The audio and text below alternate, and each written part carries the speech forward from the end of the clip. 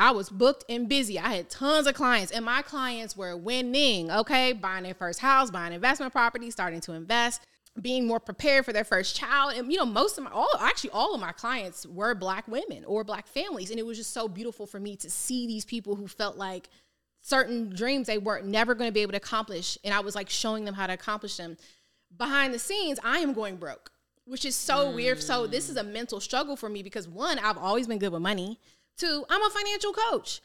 3, like, what the hell? I've always been good with money. So I'm just like, what am I doing? 1 is 3 and 3 is 2. It's 2. It's like, it ain't adding up. And that's got to be a really, the word I would say if I wasn't trying to cuss would be the mind F. Yeah. Yes, it was. Like, it was the biggest issue. And then be like, hey, I'm actually going broke. I actually don't have money. How can I coach you and tell you what to do? But the knowledge and the practice are very different.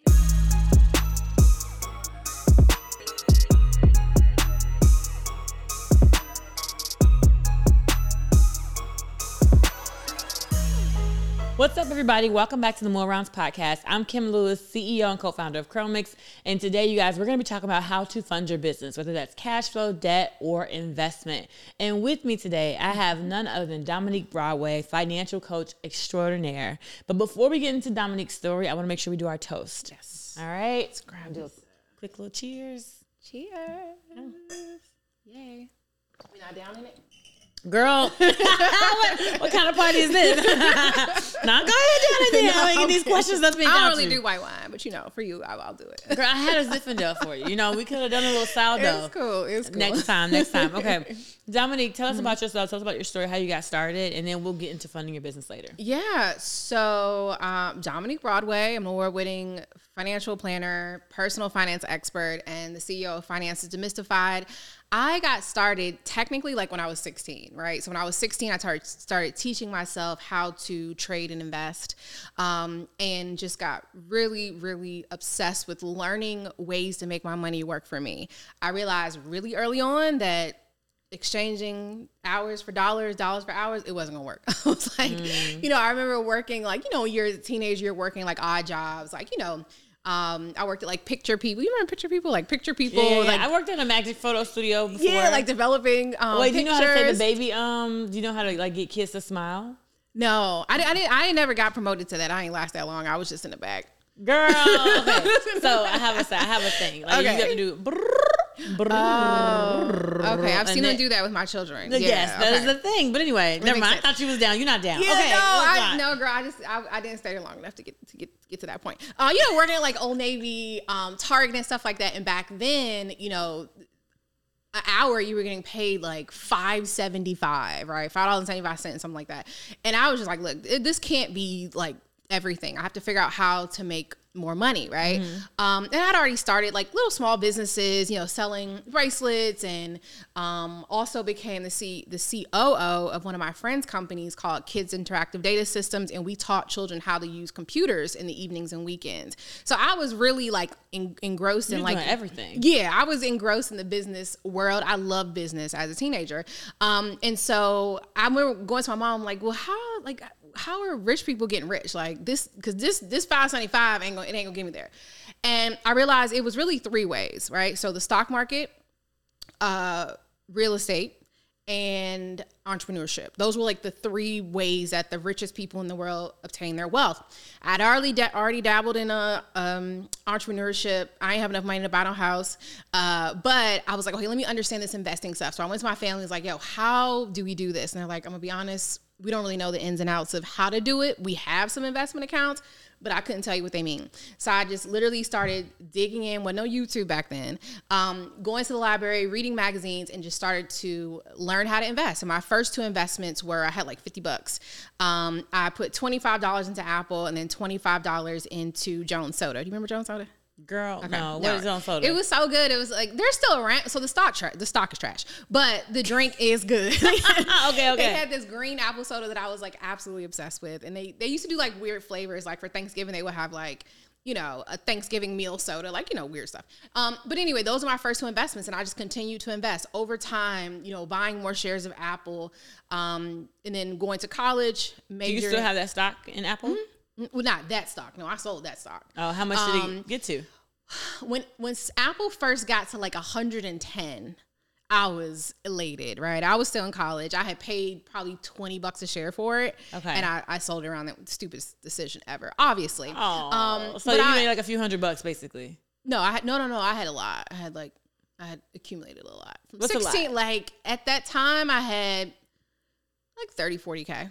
Oh, okay. I had been like saving, and then I also started trading. So I started teaching myself how to trade. So then I was multiplying my money. So I was doing that while I was in college and working. I also was working, running promotions for like Starbucks and stuff like that, right? I did that. I always loved marketing. So that's what do you mean running promotions for Starbucks? So experiential marketing events. So we did experiential, like when if you're like at a festival or something and you see like a big Starbucks truck out there and they're giving out samples of the Starbucks, like I was doing stuff like that. You was hustling, a lot of stuff. But I was the manager though, right? So I had to drive the big old Starbucks van, and I would just manage all the other employees. And then it was cool. That was a remote job because I would get to go back home, do all of back to my college dorm, do all of my reports and stuff like that. So I was clocking hours. Like my family didn't know, but I was working like sometimes 40, 50 hours a week. Wow. But I was also working some of them from home because I got to, do a lot of the reporting from home. But so I was working jobs. I was investing. I went to Bowie State University, which is a historically Black college, majored in banking and finance, and then got an internship at UBS Financial Services. And that was really like the starting point for me in the investment space. And, when I first started out. What was your major? Banking and finance. Oh, that was because banking finance was your major in college. Yeah, well, it was called banking and finance. But I just never heard of it called banking. Yeah, they don't do it anymore? HBCUs, they used to be making up stuff, but I don't know. I was like, look, if you run an HBCU, I didn't say that she did, okay? They do. Y'all know HBCU, they making up degrees and majors and stuff. It was called I was a banking and finance major. They made it very clear. That's what I was. And so I, like I said, during this time, I'm still investing. And I realized I wanted to get into this field. I'm like, I want to be a stockbroker. Okay. Right. And my family like, okay, what's stockbroker? Like, what is this? And I started looking for women, right? Black women specifically. I'm like, where are other Black women that are stockbrokers? And it was like, needle in a haystack. I found two people, Melody Hobson and Carla Harris. And Melody Hobson, I think she was at her own firm at that time. And Carla Harris was at Morgan Stanley. So I set my sights like, that's my dream job, Morgan Stanley. I ended up getting the job, the internship at Morgan Stanley. And then the weekend I'm supposed to move to New York, they cut the entire internship program. And I also totaled my car on the same day. So, obviously as someone in their young 20s, you feel like your whole world just came to an end, right? When it rains, it pours. Yes. And so UBS was like, all right, cool, we'll take you in. You guys can come over here. I still had to interview, et cetera, et cetera. Got this job at UBS. And it was really a game changer for me. I had never heard of UBS Financial Services, which, obviously now it's, they're a big deal. It's always now, a big, yes. they've always been a big deal now. But the thing was, they didn't market to me, right? Yeah. Because they were marketing to the ultra wealthy and high net worth individuals. Exactly. I was not a high net worth individuals. My family was like upper middle class, but like, we didn't have enough money to become clients there. You had to have millions and millions of dollars. And so they were never marketing to us. What's up, you guys? For many of you who don't know, I'm Kim, CEO and co-founder of Curl Mix, where we help you master your curls in 21 days. Curl Mix is what makes this podcast possible, and it helps you get the best wash and go ever. So if you like my hair when you're watching the show, that is what got it here. We are now available in Ulta, you guys. Yes, it is our first retailer ever, and it's doing amazing. And I would love your support if you would go out to Ulta and try Curl Mix. All right, you guys, now back to the episode. And I went in and realized like, whoa, that's my first time ever seeing 2 commas. And I was like, okay, goals. Like this is this is what I want. And I just got really, really, like I said, became a licensed financial planner. After I graduated college, actually ended up working at UBS after that. That's where I got licensed at. And then, were you making like a lot of money at UBS or not really? Yeah, so not tons because I was new, right? And so I was new, fresh out of college, and I was still studying for my licenses. So you can't trade until you can't trade or place trades until you actually are licensed. So out of college, I was making maybe like 52,000, right? Oh, that was okay. yeah, Wait, that was like that was my starting say a lot more. Not how people think. People are like, ooh, you making, a couple $100,000, and you do, but it takes a long time to get there. Okay. And while you're studying, like that's really just kind of like your base pay. You're still, you're working, but you're also studying. No, obviously by the time I left, I was making way more than that, over six figures for sure. But that took time to get there. So the reason or how I got from there to Finances Demystified, I had also bought my first house when I was 22 before I graduated college. It did take me an extra semester to graduate college, probably because I was working 20,000 jobs. Right. You were driving the Starbucks truck. You was trading. Yes. You was running your friend's business on the side. Yeah. You was doing lots. Yeah. So an extra semester or two is understandable. Yeah, it took me a little extra semester. I barely graduated. I had like a 2.9, I think. Seriously? Yeah. That is fun. I ain't even mad at it. These get degrees, Exactly. So, I hire all the 4.0 students. They work for me now. But no, I barely graduated. I was like, let's get me out. I'm ready to. That's what you do. Okay. Keep going, girl. Okay, so anyway, but I had bought my first house at 22. And my friends literally started coming to me like, yo, what were you doing while we were in school that, we weren't doing? I graduated, moved to this high-rise condo in North Bethesda, Maryland, and they all went home with their parents. And I was like, yo, I've been investing and making my money and investing it and growing it. Have y'all been doing? I thought everybody was saving. You know what I'm saying? And they're like, no. And we have a crap ton of student loans and things like that. At the time, this is something you could have done online, right? I was doing online. Okay, I just want to make sure because I wasn't. I was doing online because at that I wasn't licensed then when I first started. I was 16, so my first brokerage account was it's like ING. It was like ING Direct. They had their own, and then they actually got acquired by like Capital One. Then it was like Capital One Investing, and I also used E-Trade. So those are the things I was mainly E-Trade the most when I was in college. But yeah, people was like, yo, how are you doing this? Like, how are you investing? And I realized that there was this huge gap, right? It was like literally, during the day, I'm working with high net worth individuals. They could be entrepreneurs, politicians, NFL players, NBA players, in where that office was located, it was just money all around it, right? And I realized that, as financial advisors, we're literally banging down the doors of rich people trying to get them to let us manage their money. Yeah. And then if you don't have money, which is what, or tons of money, which is what I was saying, it was like crickets. No one wanted to help you. And they like, well, call me when you get some money and then we'll help you. And so I'm like, wait a minute. What about these people that they need access to this information, access to some of these investment opportunities that, and so I literally quit my job. And I was actually, at the time I was working at my mentor's firm. It was like the perfect setup, right? I was working at my mentor's firm. I came into his firm specifically to take it over, right? So, he was already making grandfathered you in kind of thing. He owned the company. He said, cool, come in. Like, you're going to learn everything. I'm going to retire in like 4 or 5 years and then you will run it, right? Wow. And he was making probably like $3-4 million a year. And I was like, it was a perfect position, but I kept getting this feeling. I'm just like, every day people are calling me like, help me with this. Or I'm trying to figure out my credit cards. And I'm just like, this is crazy, right? I know you've made a lot of money. Yeah. Do you wish you had stayed there longer? No. Why not? I'm gonna tell you why. Because when I left, I told him why I was leaving. I said, I don't know. And I told him, I don't know what it is. I really had no clue what I was going to do. I was like, but I'm supposed to be doing something else, something bigger. And I was like, I don't know what it is. And I was like, I think it may be something helping these people. And he literally said to my face, he said, you'll never make money helping people that don't have money. I was like, okay. And I left. I literally quit. And so this is why I feel like it was the right time, because he would have never supported those goals of mine. And I feel like there's enough people, right? My thing was like, I'm looking at the numbers, right? We're going after the top 1% to manage their money. That gives me 99% of the world that that's my target market. And that felt like a good enough number that I could educate. So I think everything happens when it's supposed to happen. I don't do a lot of the regrets and things like that. I think that every single thing that happens is how it's supposed to happen. And, it's up to us to make the right decisions to push ourselves forward. But no, I definitely don't regret that. How long did it take you to make what you were making at that job? as an entrepreneur when you started financial advising? Because you were financial advising, Yeah, right? I was really just doing financial coaching, right? Okay. It was really truly just financial coaching. I ended up giving up all my licenses because you had to be at a firm to place your licenses.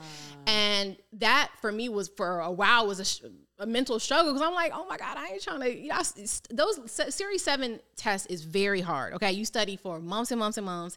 It is a 7-hour exam, 3.5 hours on the first part, 3.5 hours on the second part. It took me 3 times to pass this exam. Okay. I also have ADHD. Okay. So I'm like, oh my God. Don't we all? Okay. So, most brilliant people got something, you know? Yeah. I'm like, I cannot sit still. So, so it was really hard for me to give up those licenses and, mentally, and I, ended up doing so. And it was the right decision because I felt like I needed to help all these people, but it took me probably, to make that's maybe 2.5 years. Okay, that's not bad at all. I would say probably 2.5 years, but I went broke. Okay. Yeah, I went like dead broke. Like how broke? Like car repossessed, house in foreclosure broke. Like broke. That's kind of broke. Yeah, just a little broke. The brokest I got was we were counting our groceries down to the cents. Yeah, like we had $73 and now $1 more to spend on groceries, and so.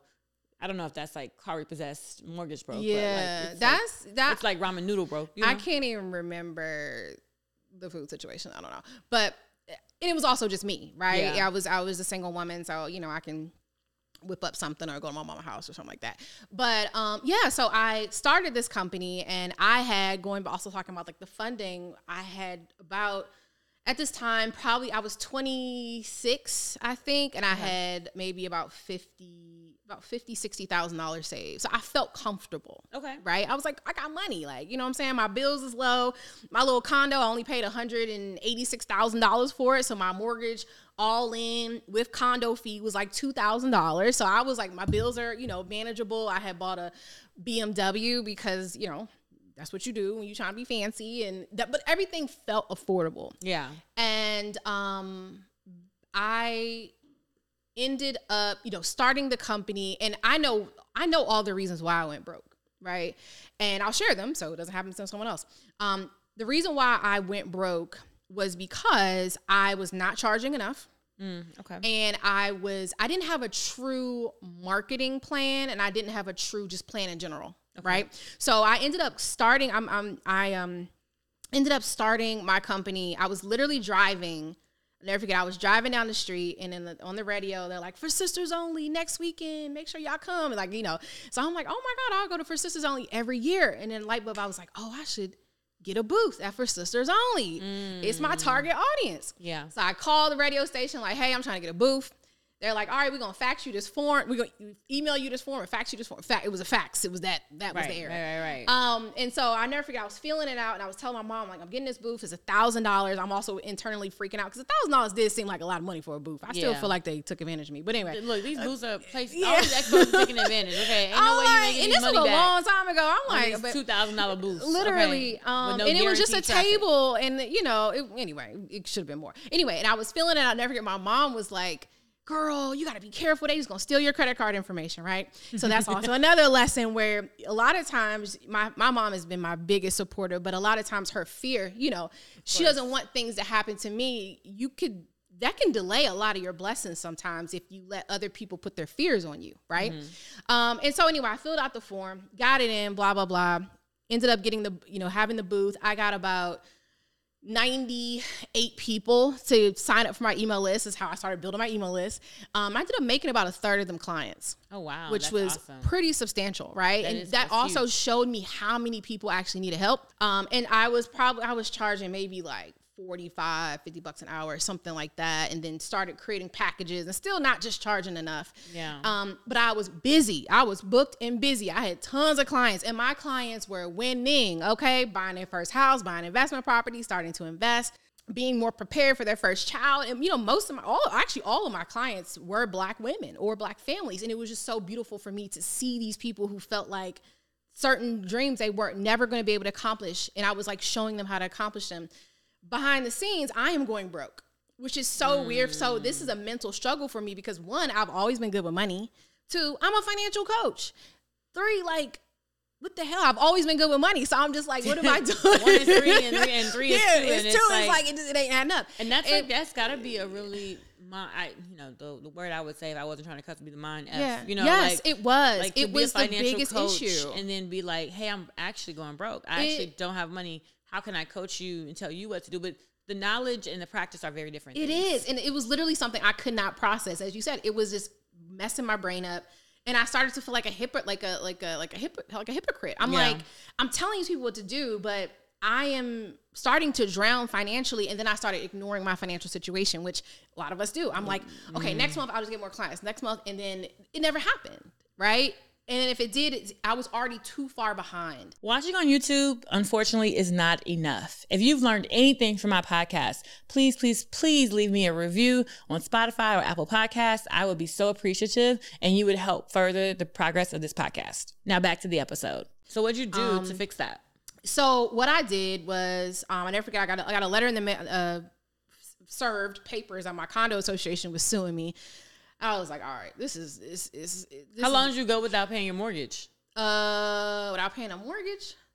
I don't know, long enough for them to start foreclosing on it. Like 3 months? Long time. No, it take a long time to foreclose, like 6 months. Oh wow. Okay. Yeah. Okay. Yeah, about 6. It takes a while. They don't foreclose quick. But yeah, so what turned it around was literally one day, and this is also why I created this book, The Wealth Decision, was I literally just made a decision one day.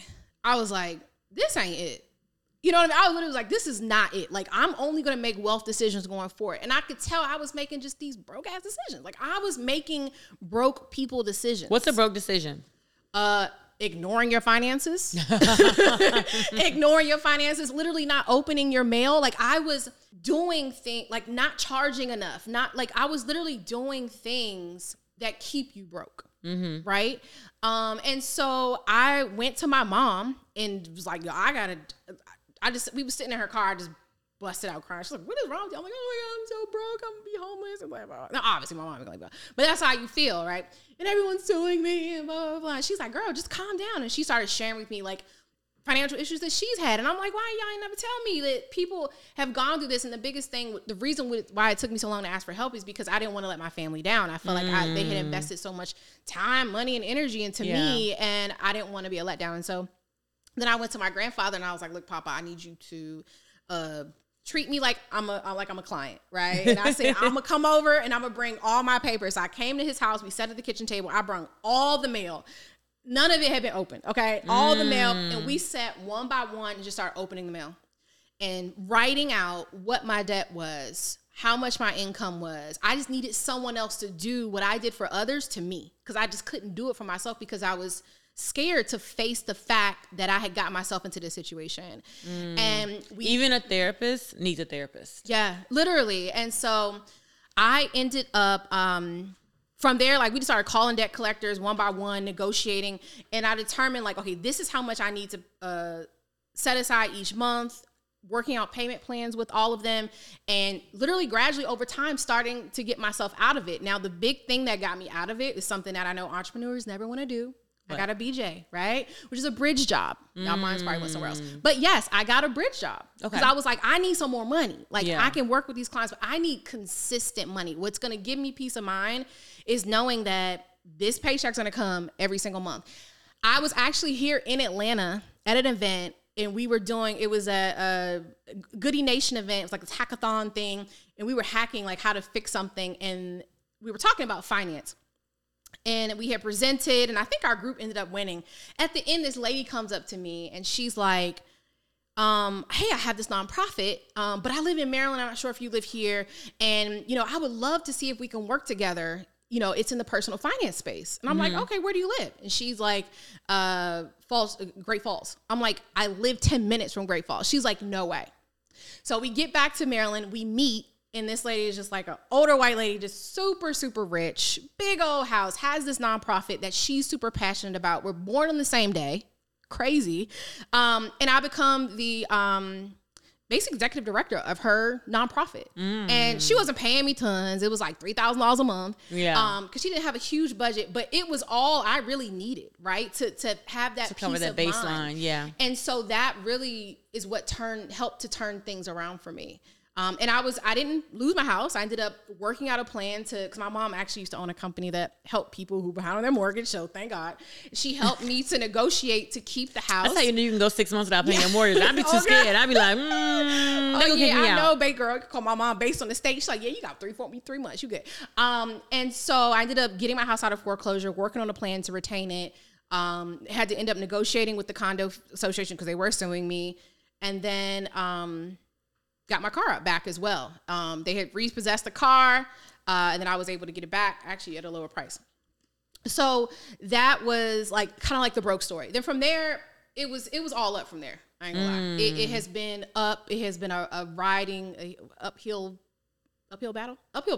It's always battles, but still. But now you're kind of riding the roller coaster almost. Like it's like you just up, you know, like you were down. You haven't been as down as you were then before. Gotcha. No, okay. No. So what are some of the things that have happened since then? Like I know you have financial education, but like, so what is demystifying finances? Like, tell me about that. Yeah. So when we first started, it was literally just financial coaching, right? Finances Demystified. It just literally only provided financial coaching and events. I used to do financial events. And I know, obviously talk about funding. I have never raised any money. Okay. But I did win one competition, right? Oh, okay, tell me about this competition. I actually forgot about it. I was coming here today. I was like, oh, I totally forgot.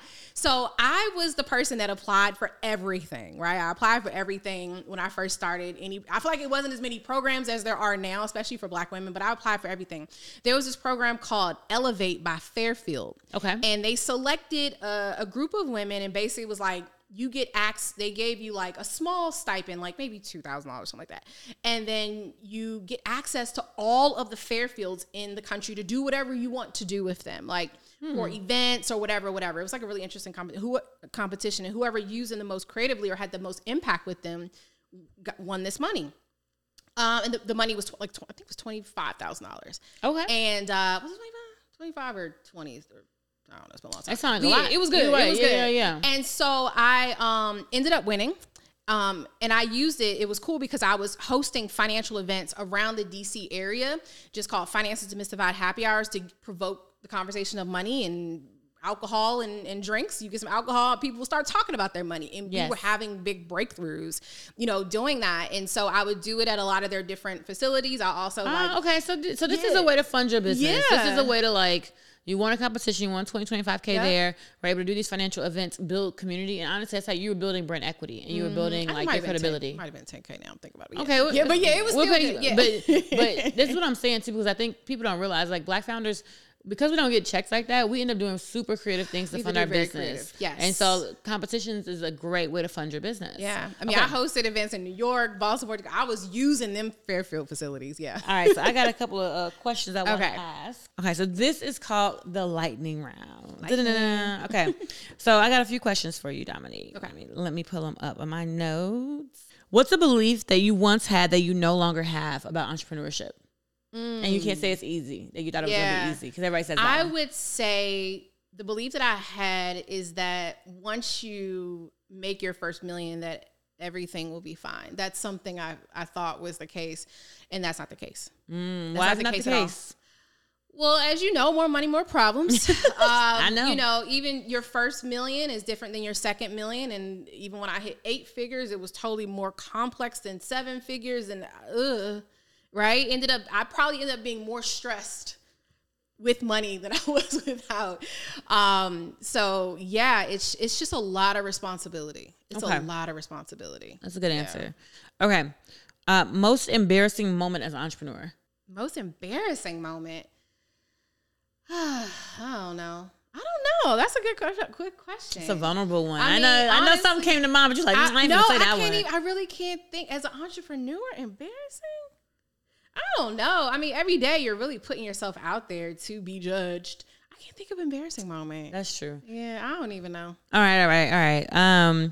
What mistake did you make that you wish you could go back and change? The biggest mistake I honestly feel like I made was not believing in myself and in the value that I brung earlier. That's also one of the reasons that as I was saying earlier, that I did go into financial ruin, is that I didn't truly understand the value that I was providing for people's lives. Something that I was charging $50-$60 for, someone else, a counterpart that maybe does not look like me, was charging thousands of dollars for. And so I really wish that I knew my value earlier on.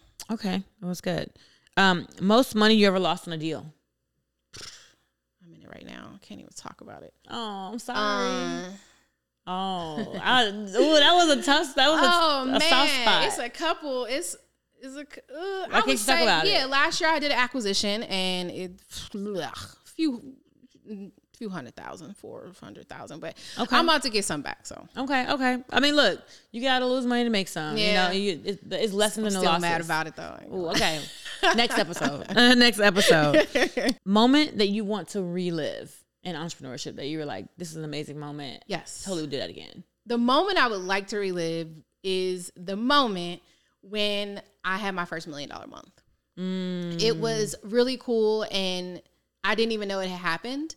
And I was sitting in bed a Friday night just reviewing my finances like I normally do because I'm a finance nerd. And I was like, looking at the past 30 days, and I was like, whoa, I made $1 million. And I had no clue because I had set the goal to do it. And I just couldn't believe that I had done it. And I just sat there. Like, it wasn't even like it was just like,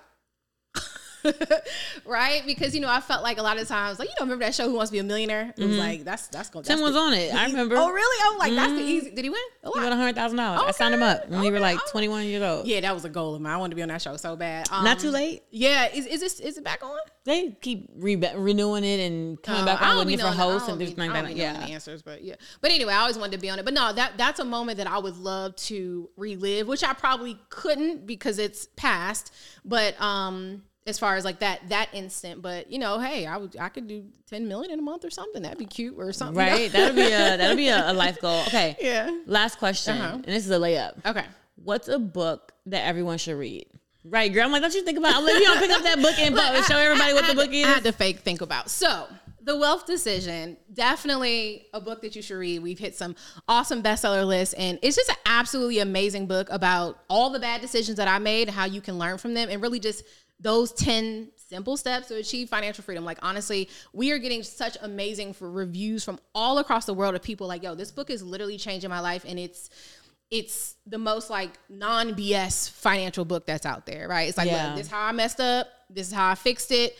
And, a lot of financial books are like, I've always been perfect and I came out the womb perfect. And this is The Wealth Decision.